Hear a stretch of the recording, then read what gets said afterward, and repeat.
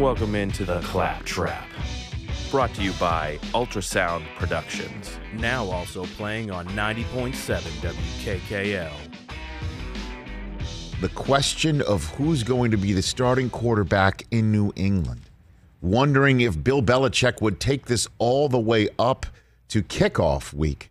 Certainly all the way to the end of kickoff week. Why let Brian Flores of the Miami Dolphins know who to prepare for, who to start? And we didn't see this one coming. I'll go. I'm surprised but not shocked because I've been telling you from the start, I'm just watching this kid play, and he's better than I thought. Yes. The New England Patriots made it official, releasing Cam Newton out into the wild to become a free agent once again. He got paid a $2 million signing bonus, a $1.5 million salary. That money will get handled however it does. Cam's going to make $1.5 to $2 million this year, whatever the case. But what this means is Mac Jones. Who? Mac Jones. Who? Mac Jones. Who? Is your starter in New England. Okay, we are back again, and as you just heard, we are going to lead off the show talking about the crazy situation that has happened with the New England Patriots, which I guess I call it crazy. Maybe some other fans and other people don't call it crazy because I just didn't picture this happening, in all honesty, but it has happened. Cam Newton has been released from the Patriots, and we are now moving forward with Mac Jones, the future of the Patriots, and I brought on Coach Camire again this week to kind of talk about it, see how he feels about it, and maybe get into some other comments too. So, Coach, first of all, how you doing today? Oh, fantastic.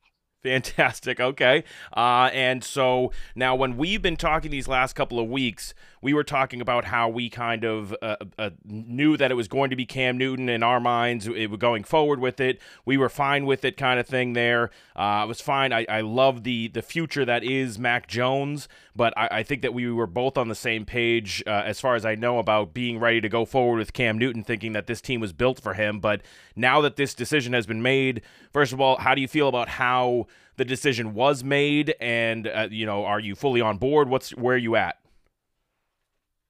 Yeah, man. Obviously, I'm one of Cam's biggest advocates, I feel like, over the last year. But I think personally that Mac in that third preseason game won the job. I think he obviously played better than Cam did. I only gave Cam those 2 drives, but still he played better, looked really good. And that week of practice, it seemed like he won it over. It seemed like he'd separated himself from Cam Newton. Obviously, him not being at practice for those 5 days hurt him. Right. And then that gave the chance to open the door for Mac and allow him to play with the starters and, light up the Giants secondary in practice, going 35 of 40. That's pretty noteworthy. You know what I mean? If you can do that against an NFL secondary, you're a pretty legitimate quarterback. So yeah. And the way that he was doing it too, I don't know if you saw the thing where he was showing off too, jumping into the end zone on a touchdown run in and everything in that Giants practice, and just kind of had that swagger, I think, that a lot of people are looking for out of a starting quarterback. So that was another sign as well, I guess. Yeah, quote unquote saying "hold my," what. Yeah. So I mean, that's pretty good to see the confidence out of a young kid like that. I mean, it definitely won a lot of the team over with that performance, I think. And then, how it all went down. I truly believe it was something along the lines of Belichick saying, "Listen, man, we're gonna go with Mac.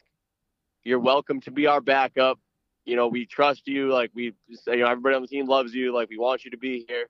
But we also understand if you want to go and try to win a starting job at another team." Right. So I believe it probably went somewhere along the lines of that. And Cam obviously chose to, test the waters of free agency and see where he might land. Yeah, there's a few situations out there that he might be able to kind of sneak in and grab at least a role for this season. Exactly. So I applaud Cam Newton. I think he had it a lot worse than what a lot of people give him credit for. He did really well for what he had the time that he was here. So now, all in all, though, do you think hit me. Yeah, do you think actually? I just wanted to find out. Do you think that it had anything to do with the whole vaccination situation? And because there's a lot of people that are saying that because he wasn't vaccinated and everything that came out, that became one of the major reasons why they were getting rid of him. Do you think there's anything to that? I mean, not really. I mean, it's definitely not going to help your cause that you're not vaccinated. But Belichick is football first, man. I think it comes down to the fact that Mac was just the better player. Yeah. If Cam was the better player, Belichick probably looks over the fact that he's not vaccinated. He probably will live with that because he's a better player. But because Mac had proved that he's a better player, I don't think that really played too much into his decision of making Mac the starter and rolling with him. All right, yeah, I was just wondering because, I was thinking even if there was a chance that Mac or Cam was a little bit better in Belichick's eyes than Mac, but then the inconsistency factor of, hey, we could get into week 13, 14, 15, be battling for a playoff position, and then all of a sudden Cam gets COVID, he's out for a week, and we got to scramble here. So that kind of a thing may have seeped into his brain as well of, I just need a more consistent, reliable option. Yeah, I understand that. I just think that it's more along the lines of, Mac proved that he was better. Yeah. I think deep down Belichick wanted Cam to be the starter, but Mac just did enough to prove to him that he's ready to go right now. And that's my thing with this whole thing is everyone knows I'm a big Cam fan, but before that, I'm a Patriots fan, and if Belichick, our head coach, is going to tell me that, Mac's the right person for the job right now, then I'm going to believe him, man. He's literally one of the best coaches of all time in any sport. Yep. So if that's what the big man's rolling with, I'm right there with him. I'm gonna jump off the cliff with him, man. So well, we hope it's not a cliff, but I hear what you're saying there, and that actually brings me to the next topic I wanted to bring up. So we'll get into this or that right after this on 90.7 WKKL. All right, I'm just gonna bring it back, and I'm gonna start talking about Asante Samuel kind of here. Okay. Cool. All right, so the other thing that I wanted to talk about here, and you just heard it in the clip, is the Asante Samuel comments there. Basically, what had happened was Asante Samuel came out with a tweet that was saying that Bill is just another coach. It was going off of somebody else's tweet calling Bill cold-blooded for getting rid of Cam Newton. Asante Samuel chirps in, says, yeah, he's cold-blooded, but in reality, he's just another coach without Tom Brady kind of thing there. And you heard it, his comments there. I played it for you, and I just kind of wanted to know what Coach Camire thought about all of that. And had you heard the comments before from Asante? How did that make you feel? Yeah, I mean, everyone's entitled to their own opinion. Right. I think that's ridiculous to, downplay Belichick's coaching ability. For him to come out and say that, I mean, talking about the same guy who dropped the game-winning interception in the Super Bowl, Right. Also, one of my favorite cornerbacks of all time. I loved me some Asante Samuel. Oh, yeah, of course. I think we all did. But I don't think he should really be, speaking on, Belichick just because they obviously left on bad terms. They did. Doesn't mean to run the guy through the mud, you know what I mean? Just because it didn't work out exactly how you wanted it to, Right, and he keeps saying in the quotes oh, I have no beef with Belichick, I have no beef with him, but I just think he's an average coach. And it's like, dude, you clearly have something against him, but also on top of that, the whole thought that, Bill only was a good coach because of Brady. Max Kellerman even comes in and talks about how, obviously the times without Brady and the thing with Castle. And even if you look back to situations way back with the Browns and stuff like that, he brought Vinny Testaverde, I believe, to the playoffs with the Browns and things like that. So he's had other situations where he's done good. He was a defensive coordinator on 2 championship teams. all of that. I just don't understand the narrative that, like, the coach doesn't do anything. Just because in this particular situation, yes, Brady did go off and win a Super Bowl, that doesn't mean that Belichick didn't help him get to where he was, or that he wasn't an important part, or he wasn't a great coach, which he is.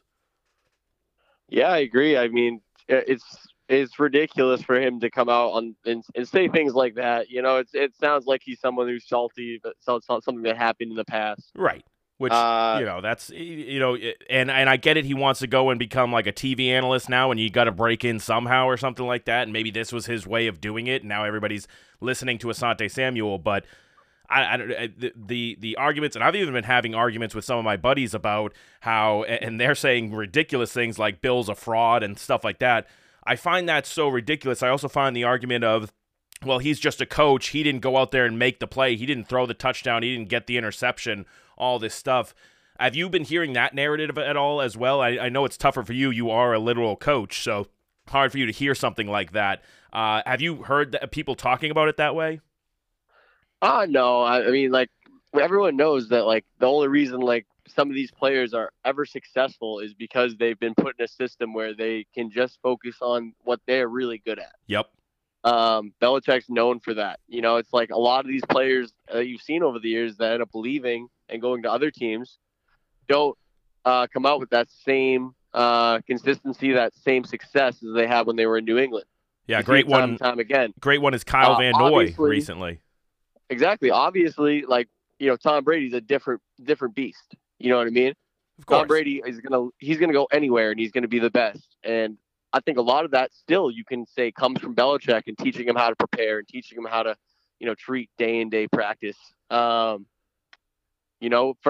him to, come out and just disown everything that Belichick's done as a coach is just, it's asinine. Yeah, no, I think it was a ridiculous thing. I think it's an attention-grabbing topic, and anyone who is, all about Brady and hating on Belichick is going to latch onto that and use that for their argument. But I think it's just a silly thing that I've heard of people saying that kind of stuff. It's to me, it's like comparatively to a student getting an A on a test and then everyone just being like, oh, he just did it on his own. There was no preparation from the teacher or anything like that to get him to that level of knowledge. He just kind of walked out onto the or walked into the classroom and got an A on that test by himself.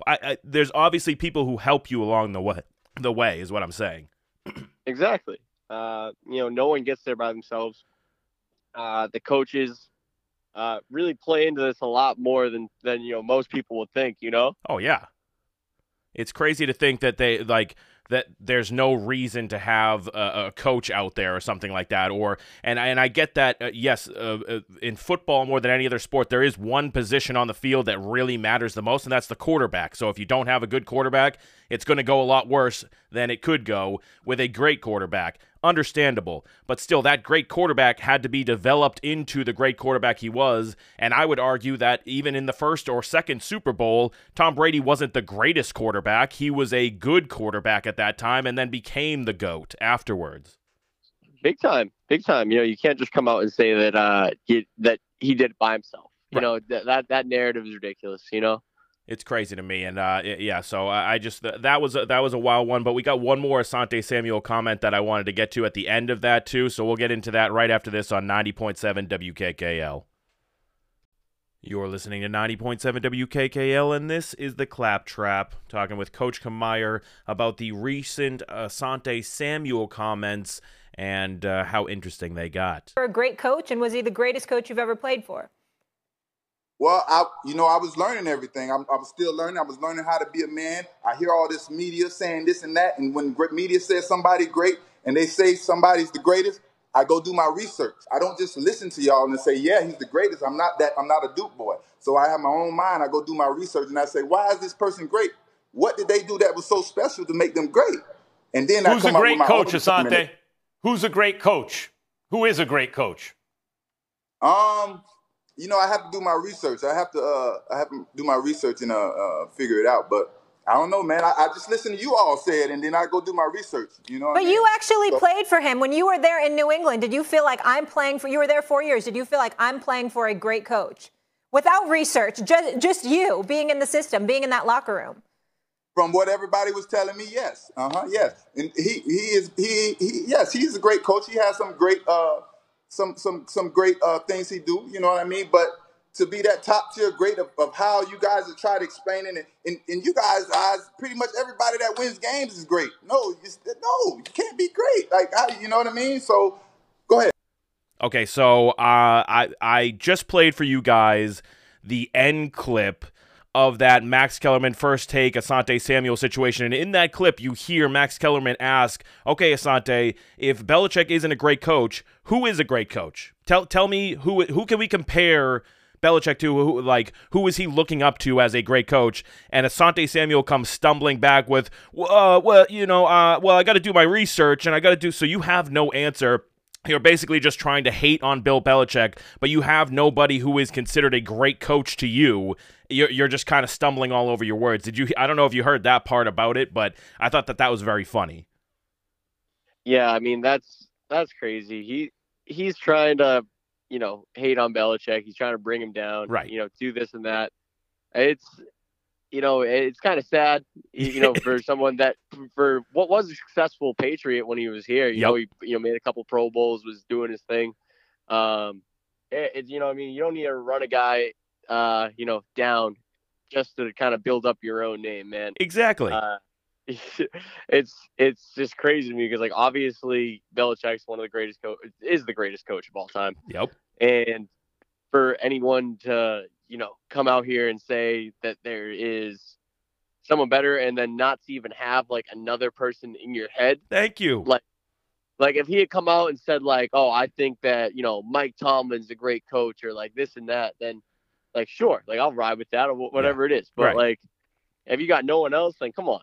Right, Tom Landry, throw somebody out there, like throw an old name out or something, and then he just keeps saying, I got to do my research, So you just came into this just hating on Bill Belichick without actually doing research and then preaching that everyone should be doing their research. So you didn't do any research, but you're making sure that it should be known that everyone should do their research to find out that Bill Belichick isn't a great coach. But you have nobody else ready lined up. Like, this is the kind of guy that I envision as a great coach. It was... boom, A, B, or C, not Bill Belichick. Wild. Yeah, unreal. Yeah, Asante just stick to dropping, game-winning interceptions in the Super Bowl. It would have capped an undefeated season. Yeah, no, it's so tough, man. With that, it's like. I get, like, in the beginning of the conversation, okay, maybe he's making a few points for that, Bill versus Brady argument and all that kind of stuff, and it's going one way or the other. But then when you come and somebody like Max Kellerman, who I don't even like Max Kellerman, but this was great by him to just come back at him with, okay, then who is a great coach? You seem to know so much about who a great coach is. Tell me one great coach. He can't even come up with that. And then he even gets talked into after that saying that, well, Belichick is a great coach. He's a great coach, which is kind of like, eyebrow raising. Wait, you just said he wasn't a great coach, but now he is a great coach? He's kind of all over the place. Exactly. It's ridiculous. I just thought that was a funny thing. Needed to add that in there. But I know you got to get going, so I appreciate you stopping in, talking about the Patriots real quick here, and hopefully we'll get you back on next week or the week after that when we can start talking about real games and how Mac Jones is actually doing. All right. Thanks, man. I appreciate it. All right. Later, man. You're listening to 90.7 WKKL, and this is The Claptrap. Okay, so had a little bit of a conversation there with Coach Camire, talking about, obviously, the new move that had happened for the Patriots, meaning that Mac Jones is the starting quarterback. Also talked a little bit about the Asante Samuel comments there, which I thought were a little ridiculous, but, everybody's got to get their 15 minutes, right, or whatever it's got to be. So...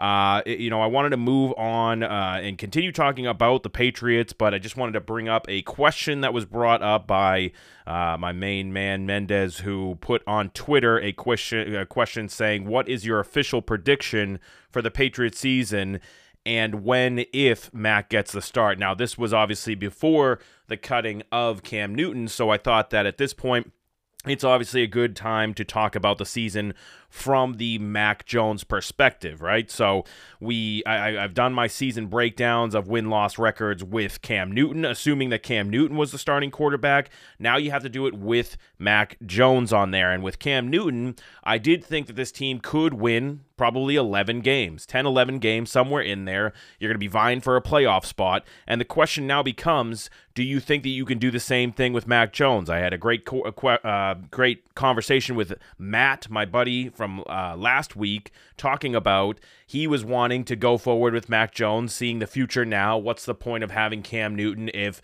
he's not going to win you a championship this year? Which I get that thought process and wanting to see what you're going to get out of the new kid going forward, but he may end up having some struggles this year, and we're going to find out what that's going to look like as the season progresses. Now, the first game of the year being at home against the Dolphins is pretty big, in my opinion, because not only are you going against another very young quarterback in Tua on Miami there, but I don't think that Miami is necessarily every year we always kind of get people talking about, this is the year for Miami, and they look like they have a good defense. They look like they have their offenses figuring it out. They obviously have a good coach. I like Flores. But I think that this is a game that is set up to have actually, maybe the first couple of games here set up for an easy entrance for Mac Jones into the NFL. I think that this Patriots team, as it's constructed, can win against Miami, whether it was going to be Cam Newton or Mac Jones in this game. I didn't think that it was necessarily going to be an offensive explosion for the Patriots. I think it's more coming down to the fact that this defense is going to be really good, even without Stephon Gilmore, who's now on the PUP list or not able to play for the first 6 weeks of the season. That is going to be a factor, obviously, but against a team like the Dolphins, and what I think that Bill Belichick is going to be able to do is scheme up against a young quarterback like Tua. He always has good success against young quarterbacks, Belichick that is, and I think that this is going to be a lower scoring game where Mac Jones is figuring some things out, and I think that he's going to have a couple of touchdowns. I wouldn't be surprised if he had an interception or two as well, though. So the kid's going to be in there for the first time, but I think that we can still win this game against the Dolphins at home in a situation where the crowd is going to be going crazy for Mac Jones at this point. And so he's going to have a lot of momentum going into this game, and as long as he can keep his head and not get too crazy or emotional or anything like that, I think he'll be able to do enough to beat this Dolphins team. Then you move on to playing a Jets team in New York. That's going to be a little bit tougher being on the road and everything, but I know that he's used to pressure when he played at Alabama and everything like that. But you're going against another young quarterback in Zack Wilson, or the Mormon Manziel, I believe I've heard him be called there. And I think that that's another situation, once again, where the defense is going to be able to scheme up really good against a young quarterback. Belichick's going to be keying in on what that quarterback wants to do and take that one thing away from him, which is always going to be hard for a rookie quarterback to get over.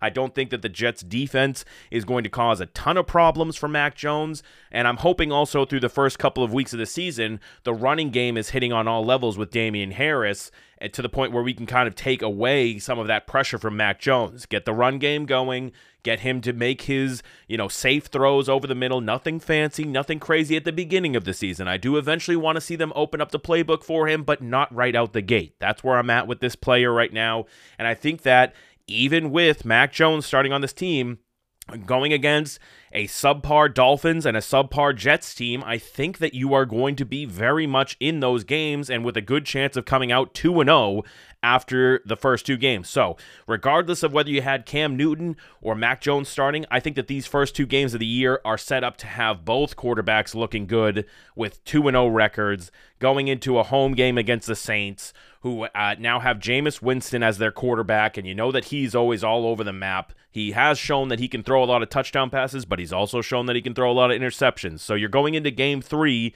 in my assumption, being 2-0, and yes, the Saints defense is pretty good. The Saints are, as of now, still missing their number one weapon in Michael Thomas. They are, sitting there with the new quarterback having to go in there. You have Taysom Hill being the Swiss Army knife and everything like that. Doesn't seem like he's going to get the starting job, though. And so you're going to be sitting there at week 3 at a home game against the Saints where Now, hopefully, Mac Jones has been able to kind of get used to the struggles and triumphs of an NFL, couple of games, and we can really put that towards the Saints there. The Saints will be, I think, the biggest game that we struggle in the beginning of the year, because even though Jameis Winston, you don't really trust in him to be good, I think that the Saints team around him is going to be pretty solid. So that one might be a pretty tough game.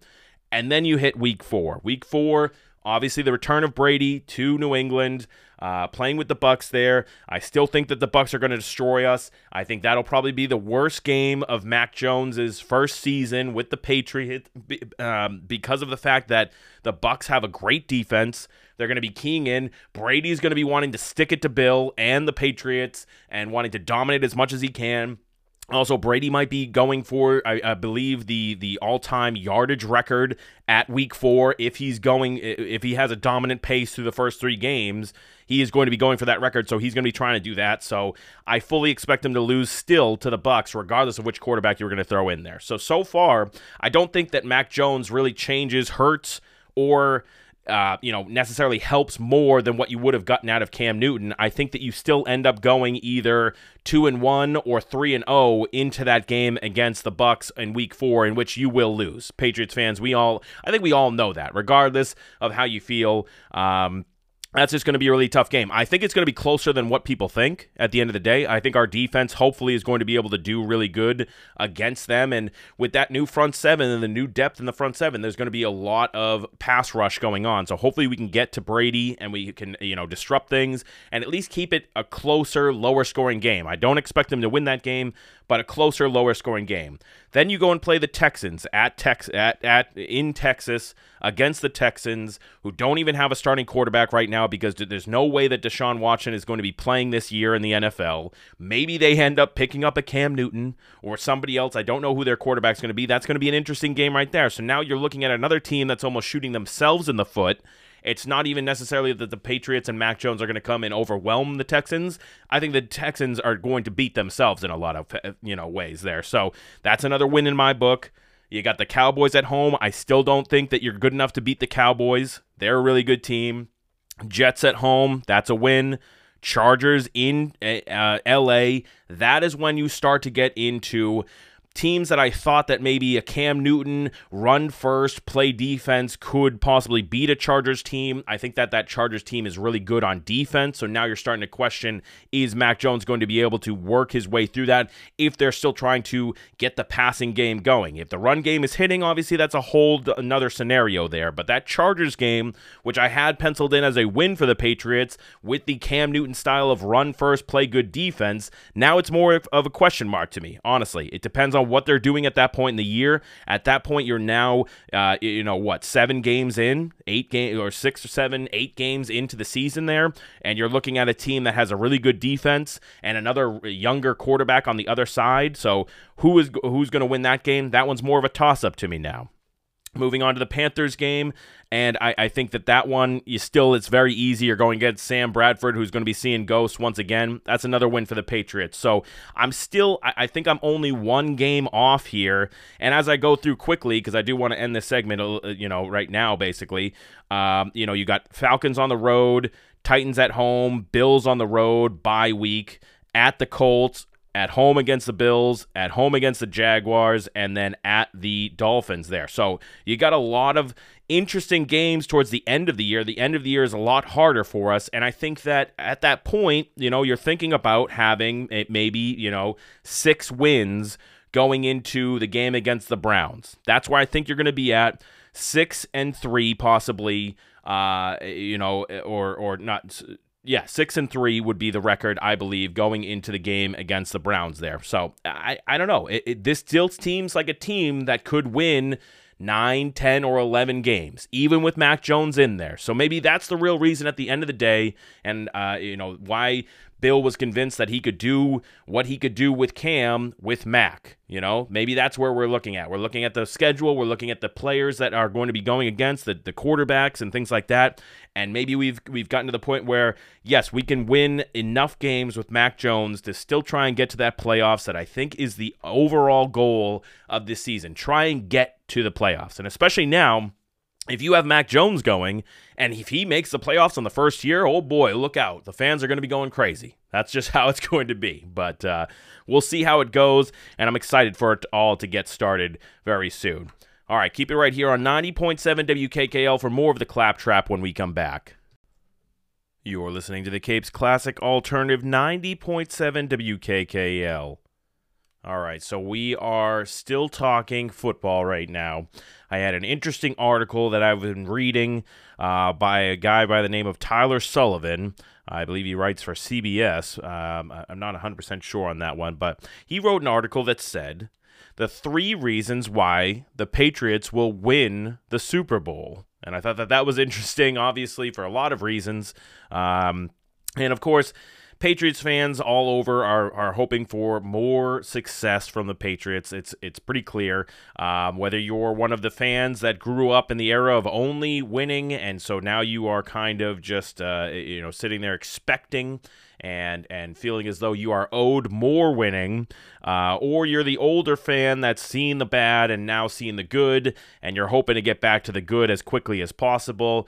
This guy believes that there are 3 reasons why the Patriots will win the Super Bowl this year.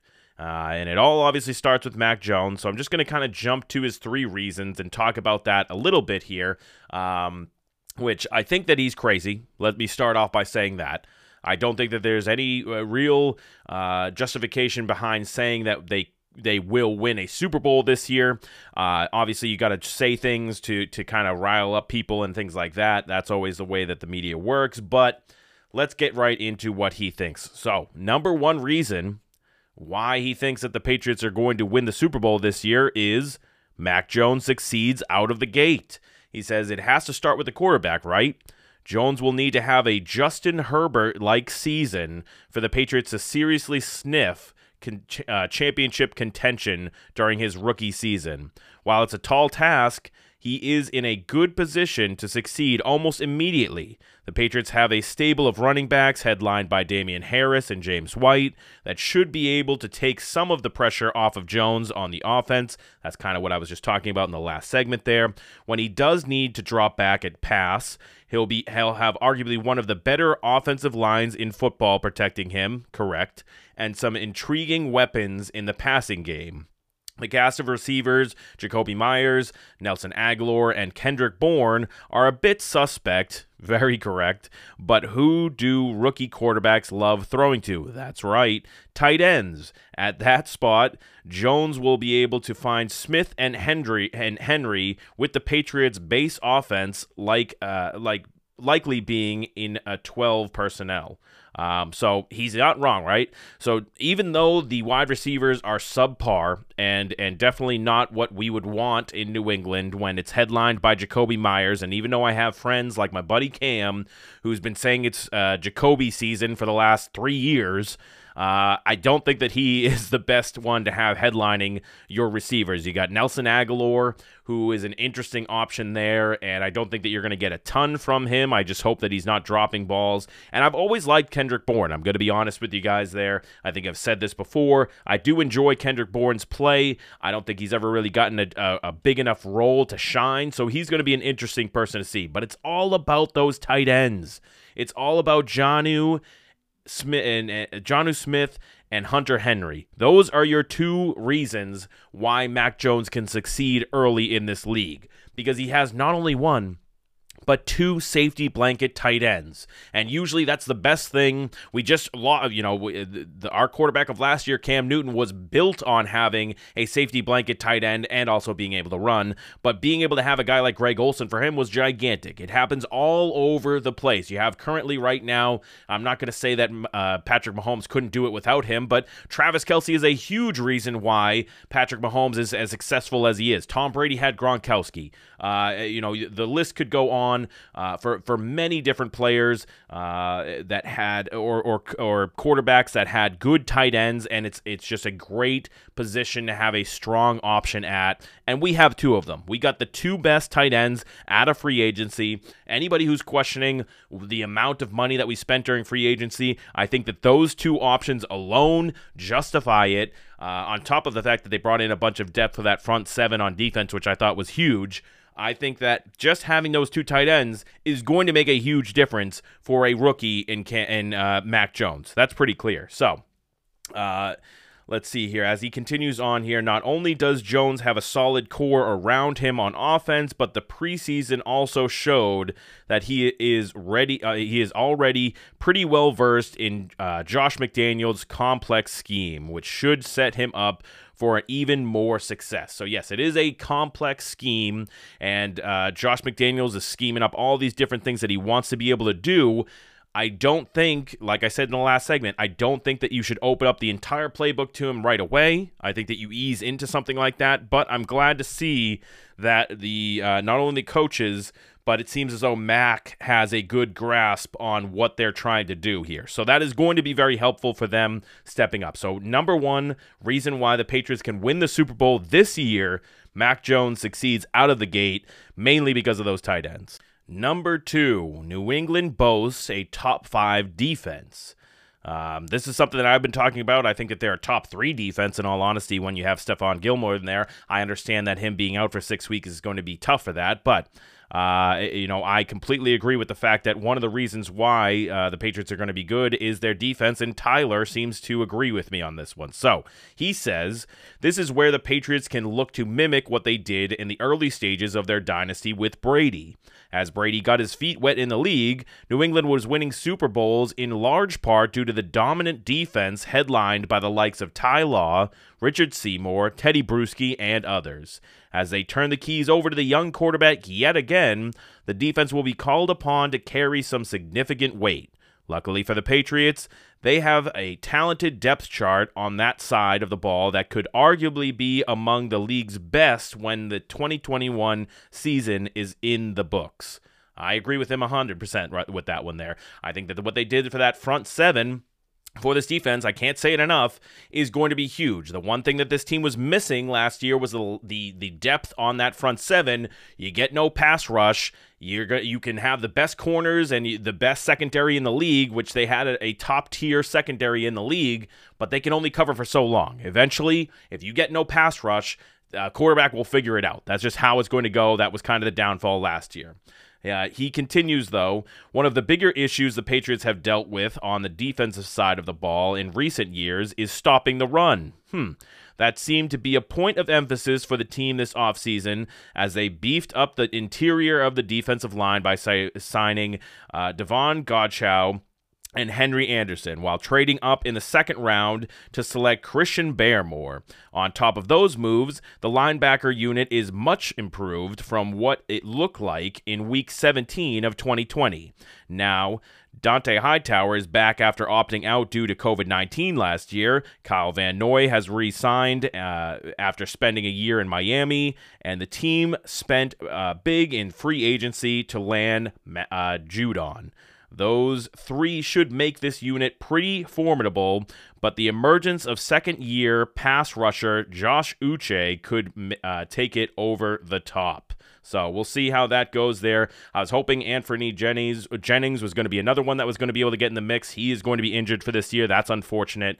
But Tyler finishes up this point here by saying, in the secondary, the loss of Stephon Gilmore to the PUP list for the start of the year is a big blow, but if he is able to return to his elite form during the middle of the year, the Patriots have a chance to be a top 5 unit that should be able to slow down any offense in the league. That is just, I love that. I love where he's at with that, obviously. I'm not as crazy to think that, this is going to mean that Super Bowl is going to be in the cards here, but I do love where he's at. I think that the defense is much improved, obviously. The players you're getting back that you didn't have from COVID last year, Dante Hightower, or who you lost, like Kyle Van Noy, that makes the linebacker unit great. I agree with that. And then you have other options that you brought in through the draft and through free agency, and guys like Judon, who has the highest motor, one of the higher motors I've seen on this team in recent memory. I'm excited for it. It's going to be a really great thing. But Tyler goes on to say that there is one more reason why this New England Patriots team could win the Super Bowl this year. And that reason is Bill Belichick. He says the good news for New England is its hopes of jumping right back into the Super Bowl conversation is that the Patriots have the greatest mind that the NFL has ever seen in Bill Belichick. I know we all think that Belichick is a robot, but the head coach is human and is chomping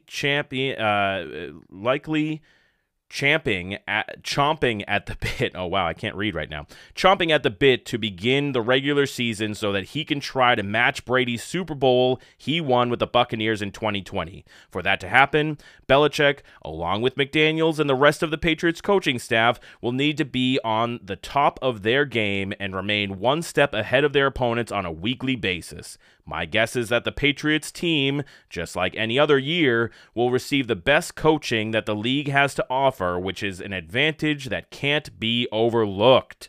So, Mr. Tyler, what was his last name? Tyler Sullivan of CBS believes that the Patriots can win the Super Bowl this year, not only because of Mac Jones and the defense, but because he believes that Belichick is such an advantage over the rest of the league that it's going to be so huge to have that scheming ability, not only from Josh McDaniels, but Bill Belichick on the defensive side of things. It's going to give teams fits, and I think that every Patriots fan can agree that we are all banking on that factor as well. So, this is a team, people, that there are still going to be high expectations. I would urge that you lower those expectations for a rookie quarterback and a team that's trying to still figure it out this year. I'm very excited of what they can be. I'm looking forward to a chance at getting that 10-11 win season and possibly being in a playoff game, possibly winning a playoff game in Mac Jones' rookie season. That is all I'm looking for. I think that that's all everyone else should be looking for, but I get that there's very extreme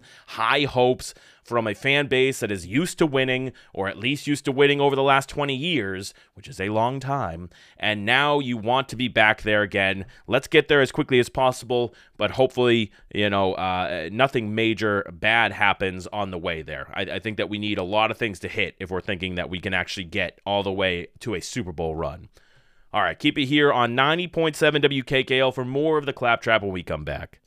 You're listening to 90.7 WKKL, and this is the Claptrap. Switching things up now from football over to baseball. Terrific job for the left-hander today, and yet his fate is still yet to be determined. It's 4-0 Boston. Richards coming on, 2 on, nobody out for the Rays in the 7th. Manuel Margot at the plate. Richards 1-2 pitch. Yes. He got him swinging. Went right back to it, and there's one down. Now Brandon Lau with 1 out and 2 aboard still for the Rays. That is strike 3 called. Top of the zone for Richards. 2 down. 2 away now. And it's Mike Zunino. Zunino in the air. Left center, but there is room for Santana, and he makes the catch. All righty, Garrett Richards gets the job done. Rodriguez in line for the win. It's Garrett Richards back out for a 3rd inning. Boy, this is a big boy save. So Wendell is on. Now the cleanup man, Yandy Diaz. And he swings through it. It's strike 3. 1 away. Here's Margot's. 1-2. On the ground, Devers comes up with it and gets the force at second. And there's 2 down. What a play by Devers. That ball was stung, and he got to this in a heartbeat. And now Brandon Lau, 2-1. Swinging a high pop-up. Shallow left. JD coming on. He's there, and he has it, and the Red Sox split the series.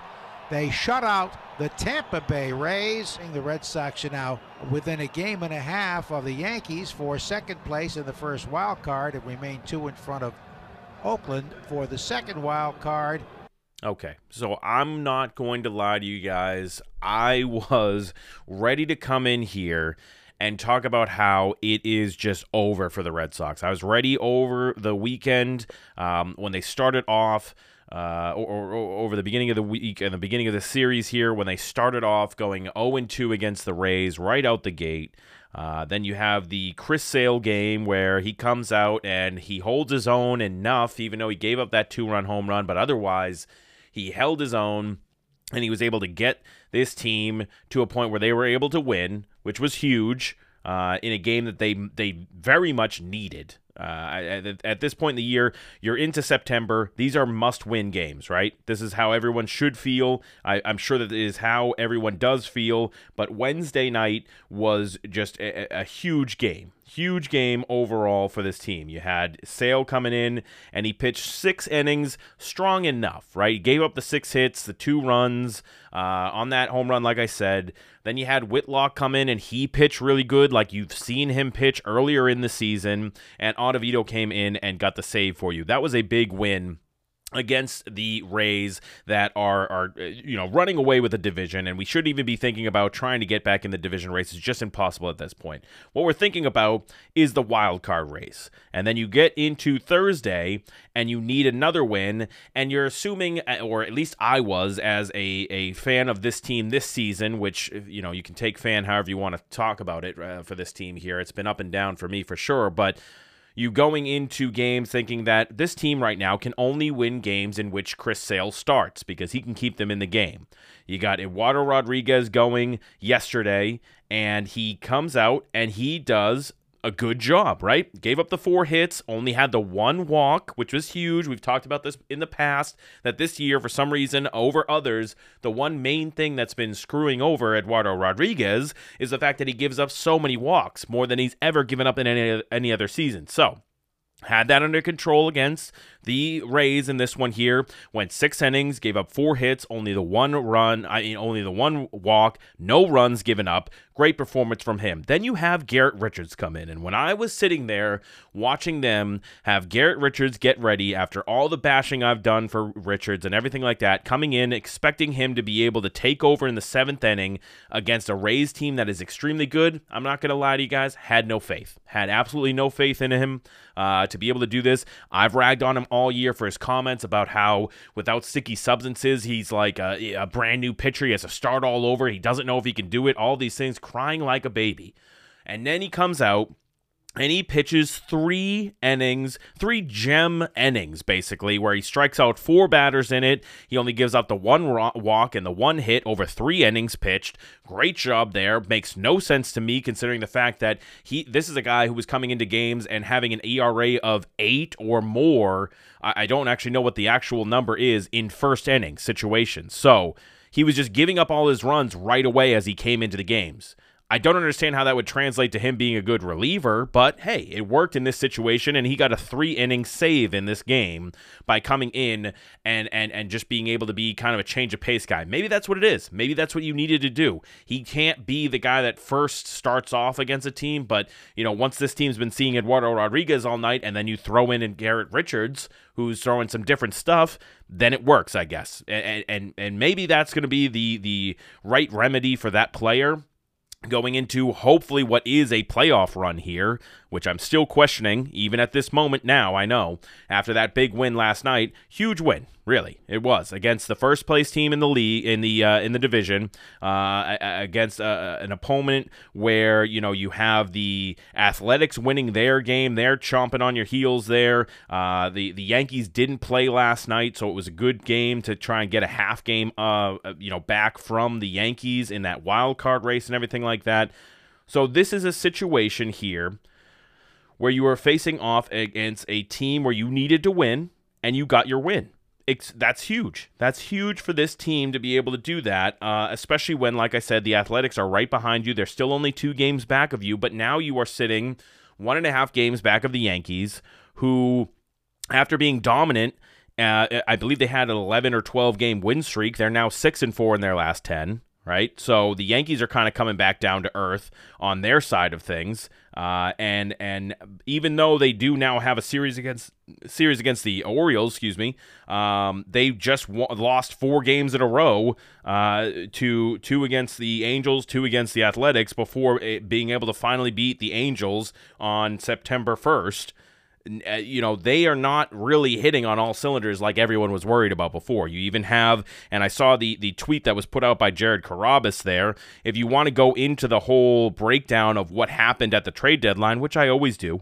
I always want to go into that because that was one of the major things that I thought was wrong with this team, was the fact that you went out and you only got Kyle Schwarber and Robles, if you even want to count that guy, for the bullpen, where the Yankees went out and got Joey Gallo and Anthony Rizzo, who were going to be the 2 big pieces that were what the Red Sox really needed. At least Anthony Rizzo, right? Maybe not Joey Gallo. Maybe that you're not going out to get that guy. But I assumed that they were going after Anthony Rizzo. Jared Carrabis tweets out, since the July 30th trade deadline, Kyle Schwarber is batting .339 with a 1,000 OPS. Bobby Dahlback has finally turned it on as well, hitting .338 with a 1,000 OPS. And then you look over at the Yankees, and Joey Gallo is sitting there with a 139 batting average, .139 batting average, and a 600 OPS. And Rizzo's batting .250 with a 780 OPS. So as far as it goes, technically, the Red Sox are winning the trade deadline, if you want to think of it that way, in a sense. But I still don't think that they went out and accomplished what they needed to do. But so, Jared, that's a great tweet and all. It's awesome to see that we're beating out the Yankees players by just having one of our players step up, and Kyle Schwarber being the man-child that he is and just kind of dominating at the plate, which has been great for us. It's awesome. I love his attitude. I love the way that he goes about things. I love his at-bats. Personally, I think that he's always in it at all times. But you're now sitting here after a great performance, or a good enough performance from Chris Sale, and then a great performance from Eduardo Rodriguez and Garrett Richards somehow, which, yes, I have to kind of eat crow about that because he's somehow turned it around as a reliever, and if he keeps doing it, I'll have to keep apologizing, I guess. But you are battling for your lives right now, and you were able to get these 2 wins that were huge for you. I'm impressed. I really am. I thought that this team was done. I honestly did. I thought that, when you're going back, looking at these games, at the end of August, that they were just losing games like, the game to the Indians there, or, oh boy, Zachary, what are you doing? The Guardians. It's the Cleveland Guardians. Come on, don't get canceled here. The Guardians, you lost 7-5. Then you go and you lose the first 2 games against the Rays 6-1 and 8-5, right? I'm just thinking at that point, after you were able to take care of business against the bad teams like the Rangers and the Twins, and then you started off good against Cleveland there, but then you dropped the last game to Cleveland and then the first 2 to Tampa, I was thinking, here we go. This is it. This is where the season completely gets ruined, and all that hard work in the beginning is ruined by the fact that we didn't go out and get enough players at the trade deadline, and this team is now as good as it could have gotten, and they overachieved and all of that kind of stuff. But these last 2 wins, I got to tell you, they've breathed a little bit more life back into the situation. You obviously still have that grasp of the second wild card spot, and you're trying to nip at the heels of the Yankees to try and get to the first spot. You're about to start a series against Cleveland. Again, a home series against Cleveland before you start another series against Tampa Bay. So 6 straight home games now in which you need to clean up.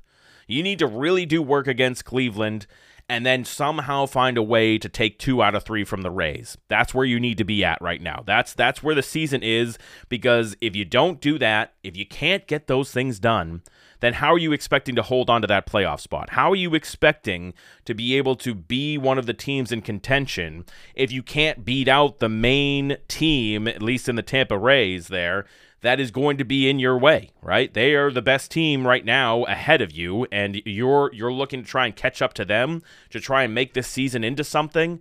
We didn't go and get anyone at the trade deadline, but apparently our trade deadline is good enough from Jared Carrabis' standpoint there. So it's a team that you need to hold your breath during every single game in a sport that is so hard to watch that it makes it so frustrating, right? It makes it so frustrating to sit through a huge baseball game like that and then have to worry about, is this team going to have enough at the back end to be able to hold on to a lead or something like that, right? That's where I'm at all times. So yes, I'm not the best when we come to quote unquote fans here. I've really thought badly about this team all season.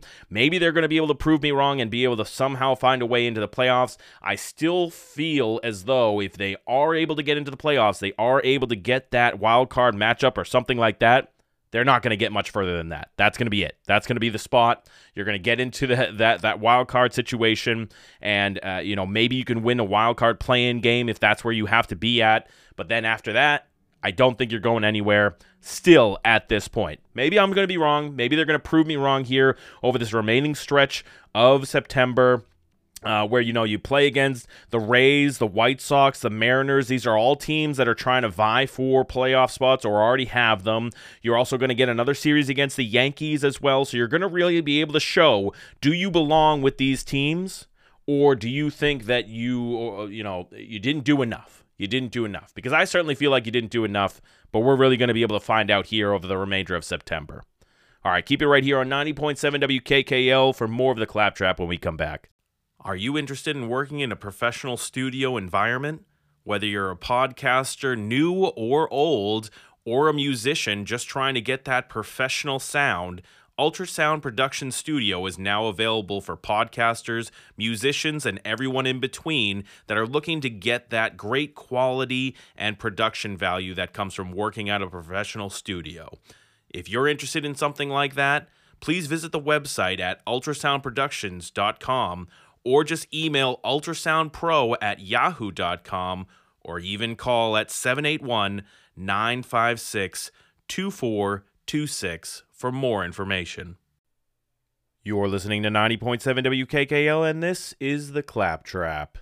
All right, I wanted to switch it up one last time here and talk about some breaking news that has happened just today, and that is involving the Celtics and a trade that they just made. So it was just reported that Memphis has agreed to trade forward Juan Hernangomez to Boston for guards Chris Dunn, Carson Edwards, and a 2026 second-round pick swap. All right, so this move brings in Hernangomez, who is a power forward listed at 6'9", 214 pounds, so he's a lankier guy, and he should be kind of like a stretch 4 type of guy to be able to bring in on this team. But what's I'm questioning is getting rid of Chris Dunn. I honestly thought that Chris Dunn might have been able to have a role on this team. You got rid of 2 of your guards there. What does that actually mean? So I just wanted to kind of break down what was going on with this trade, what it means looking forward, that kind of a thing there. So Hernangomez is a guy who, he's a subpar talent, I think, honestly. He's a stretch 4 who, last year did not have a good shooting season overall. He is a career 35% shooter from 3. So over his career, he's been pretty solid shooting, right? He's never really had a ton of minutes besides, the 2019-2020 season when he played with Minnesota, but he only played in 14 games. He was averaging about 30 minutes in those games, but he only played 14 games in that season. Now, he did average 45% from field goal and 42% from three-point range in that season with a ton of minutes, but it was also on a bad Minnesota team, so you get what you get there. But this is the type of guy that you bring in on a team that is lacking the ability to create space on the floor, right, with their bigs at least. So, in a rotation that has Robert Williams and Al Horford in there. These guys that you're hoping are going to be able to bang down low. I know that at times Al Horford has tried shooting threes, but not that much. This is the type of player that the Celtics like to have because it creates more room for the Jason Tatums and Jaylen Browns of the world to be able to drive and dish, right? You got Hernangomez here who's going to be able to sit out there and hopefully be able to hit threes for this team. But I don't know what this really means for this team going forward because you got rid of 2 guards and, the second round pick is nothing. Who cares about that? But the 2 guards there, now I'm starting to see a lot of people talking about the fact that are they making room to go out and get a guy like Isaiah Thomas or something like that, which on face value, I guess that would be great. It would also make the team look a lot better. It would bring back up my assumption that if they were to do something like that, it's to kind of get rid of the stink of Danny Ainge with all the other players around the league, because Danny Ainge, kind of made the Celtics a hateable place for a little bit by dumping Isaiah Thomas in the manner that they did it, in the way that they did that. So, if they go out and do a move like that, it's just kind of, to me, signifying that, yes, we're agreeing it's just a bridgy season. We're just trying to make us as likable as possible and trying to put out the best effort-giving team that we can. It's not necessarily about making the team better. It's just about saving face in a lot of senses there when it comes to just Isaiah Thomas specifically. I love the player, love the guy. I think that he gives 150%, even when he doesn't have it. He gave his heart and soul to the Celtics team. We'll always remember those Bridgie years that were amazing and still, gave us a reason to root for a Celtics team that we knew probably wasn't going to make it very far, but at least they gave us something to root for, right? And I think that that's a major thing that, Boston fans in general can really latch on to a team that's always just going to give its best effort at all times. That's just how the fan base works. That's just how it's always gone. Really, you want those players that are going to bleed green, right? That's how it works. A lot of these Celtics fans bleed green themselves, so you're gonna want the players that feel the same way. And Isaiah Thomas was one of those guys. And had an amazing season, especially under Brad Stevens, who loves to bring in a point guard and make him a focal point of this team. I'm questioning if that's the best route to go with this team. I would assume that's only a one-year deal if they do something like that.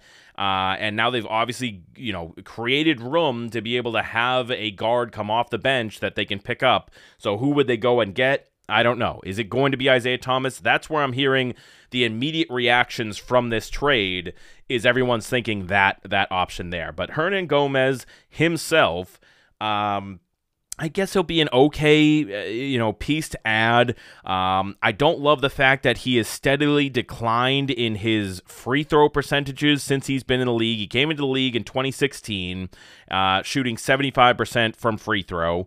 And he is now at this point, for the last 4 seasons, he's shot about 62% from free throw range. So he has gone down immensely in that category alone, which is something that I think, especially if you want to be a serviceable big man off the bench, which, yes, he's a stretch 4 and a little bit lankier there, so, not necessarily a big man, but you need to be able to hit your free throws when I bring you into the game or when this team brings you into the game late in the game, right?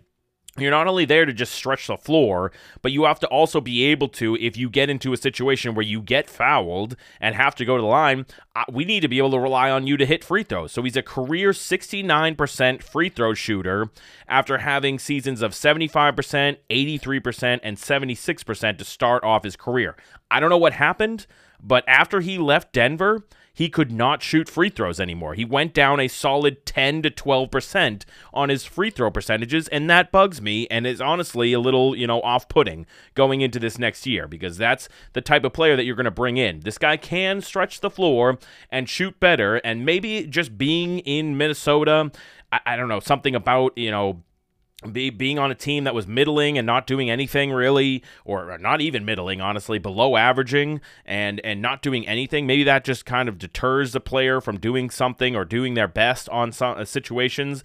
He played in 52 games last year, only started 6 of them, played an average of 17 minutes per game, averaged 7 points a game, and shot 32% from 3. So, he wasn't great. He wasn't off the page or anything like that. And maybe Celtics are looking into this as a buy low kind of thing. But in all honesty, I thought that Chris Dunn was not only going to be able to have a little bit of a role on this team, but the fact that he was only here for 1 year, $5 million seemed great. It was an easy contract to get rid of. Now, I haven't really looked into the contract of Hernangomez yet, but I'm assuming and hoping that it's only going to be just a 1 year deal. Now, I'm going to look at that right now and see what I can find, but if this is a player that you brought in here to, be on your team for, too many years or multiple years here, that is going to be a problem. So I'm live looking it up right now. What the actual contract is going to be. It looks as though his last contract he signed was a 3-year deal, so he is going to be on the books for this year and next year at what looks like $7 million. So he looks like he has another option to be on the team for next year at $7.5 million. This year he would be on the team for $7 million. Next year $7.5 million. So I'm confused why they went after this type of a player when I thought that the whole process that we were going through was making sure that we had enough cap room to get next year. Now, I don't see anything as like a team option or anything like this on this contract. So maybe if it's that kind of a situation where they can just dump him if they want to, that's understandable, I guess. But he is going to be a contract that is going to be harder to move, I think, unless he comes out and he actually plays really well here, right? So my major concerns with what the Celtics are doing now is the Brad Stevens moves in the beginning seemed like, and I kept saying he couldn't miss, they were all focusing on being able to bring in another max contract player next offseason. They have now started to change their momentum to giving these longer contracts. You got Marcus Smart, and unless you're talking about him as a trade prospect or a trade piece moving forward, he has a 4-year deal now. You just traded a guy who had a 1-year deal for $5 million for a guy who has a 2-year deal worth $7 million per year. So that's another amount of contract that's going to be tied up for the next season, unless you can move that player as well. I don't know where we're going at this point is what I'm trying to say. These moves don't make a ton of sense at this point. I think that they started off the offseason great. I think that Brad wasn't missing. You got rid of Kemba Walker. You brought in a bad asset, which is Al Horford, but he has these stipulations in his contract that you can extend things and make things easier for you to handle his contract going forward. You're moving all these players. You're bringing in players like Richardson for 1 year. All these guys, you start off with just 1-year deals. And then all of a sudden, the new contract extensions start to come in. You bring in Robert Williams is going to get a contract extension. You got Marcus Smart with the contract extension. You got Richardson, I believe, got added another year as well. So I don't know what these extensions are for when I thought that the focus was going to be on making it as easy as possible to be fluid in the next offseason and try to actually go after a bigger player. A player like Bradley Beal or something along those lines. Maybe they're starting to think that the only way we'd be able to get him is to trade for him anyways. So if we get these more tradable contracts, we'll be able to go after a player like that and assign a trade type deal. I don't know what it's going to be, but if that's not the case and you're just starting to bring in players that you're going to have under control for multiple seasons because you see the writing on the wall that you're not going to be able to get a player, that's not good. That is not good, people. That's not good, green teamers. That's not what we want. I'm hoping that this is not the case. I'm hoping that Brad has a true vision. I'm hoping that these contracts that I'm saying are being extended and things like that are easier to trade. There's something in there that I maybe am not seeing or something like that. But if it's not the case, then what the heck are we doing? Well, I'm very confused. I'm very confused. All right, keep it right here on 90.7 WKKL for more of the Claptrap when we come back. You're listening to 90.7 WKKL, and this is the Claptrap. Okay, so another episode in the books. We are finishing off today. We talked about the Patriots, had a good conversation with Coach Camire, talking about everything going on with the Cam Newton versus Mac Jones situation. We also talked about some of the Asante Samuel comments that were going on with his recent bashing of Belichick. Excuse me. And then we got into the Red Sox, how they've been doing, and also talked about the Celtics trade that just happened today. So, good episode overall. I'm going to be looking forward to having, I believe, Matt back on the podcast next week to be able to talk about his thoughts, because I know that he was big on wanting to have Mac Jones start for this season. So I can't wait to hear what he has to say about everything with that. And next week we will be going into the first week of the NFL.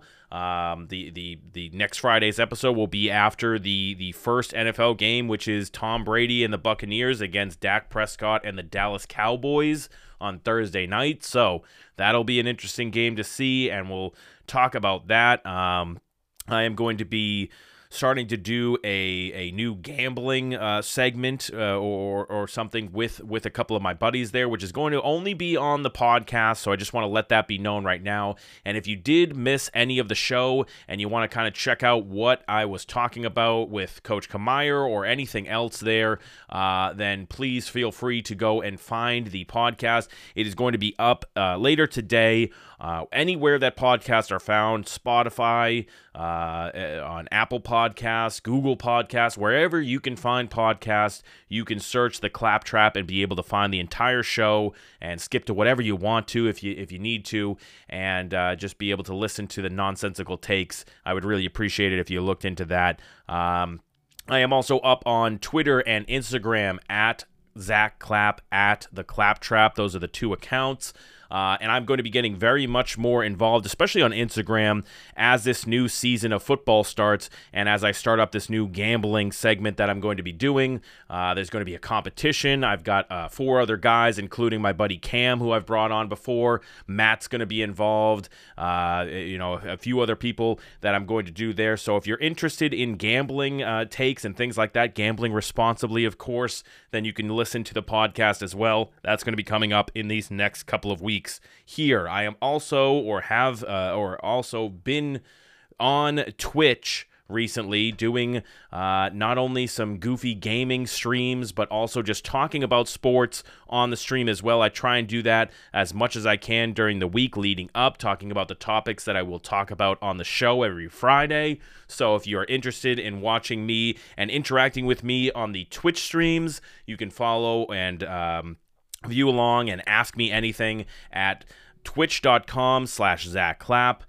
Trying to create more content every way that I can here. We're going to see what we can do over this NFL regular season. Going to be a lot to do with the not only football, but once basketball and hockey starts up, going to really be involved as much as possible in that. And obviously we have the end of the regular season for the Red Sox and the playoffs, hopefully for them as well to get into. But we are trying to create more and more content for not only the radio station of WKKL, but for also this show going forward. So looking forward to that. I'm also going to be getting back into the WKKL campus and studio starting next week. So I'm excited for that. See what we can come up with the show and other show ideas too. So WKKL is going to be looking to do some new things there. And if you're ever interested in even just getting your voice on the show, go to WKKL.FM. You can leave a voicemail for the show, for any of the shows actually, on WKKL if you're interested in that as well, or just want to, talk or help out or whatever you are interested in. WKKL.FM, you'll be able to find all of the information there. I appreciate all of the listeners for not only listening to me, but also the entire station. And like I said, I will be back again next week to do more of this nonsensical sports talk and continue doing that as we go forward into the NFL season. So, like I said, thank you to everyone for listening here. And if you could, go look for the podcast on Spotify, Apple Podcasts, Google Podcasts, wherever they're found. Also, if you could give me a follow on Twitter or Instagram at Zack Clapp or at The Claptrap, I would really appreciate it. And I hope you guys have a great Labor Day weekend. And I will talk to you all next week. See you later. Keep it right here on 90.7 WKKL for more of the Cape's Classic Alternative.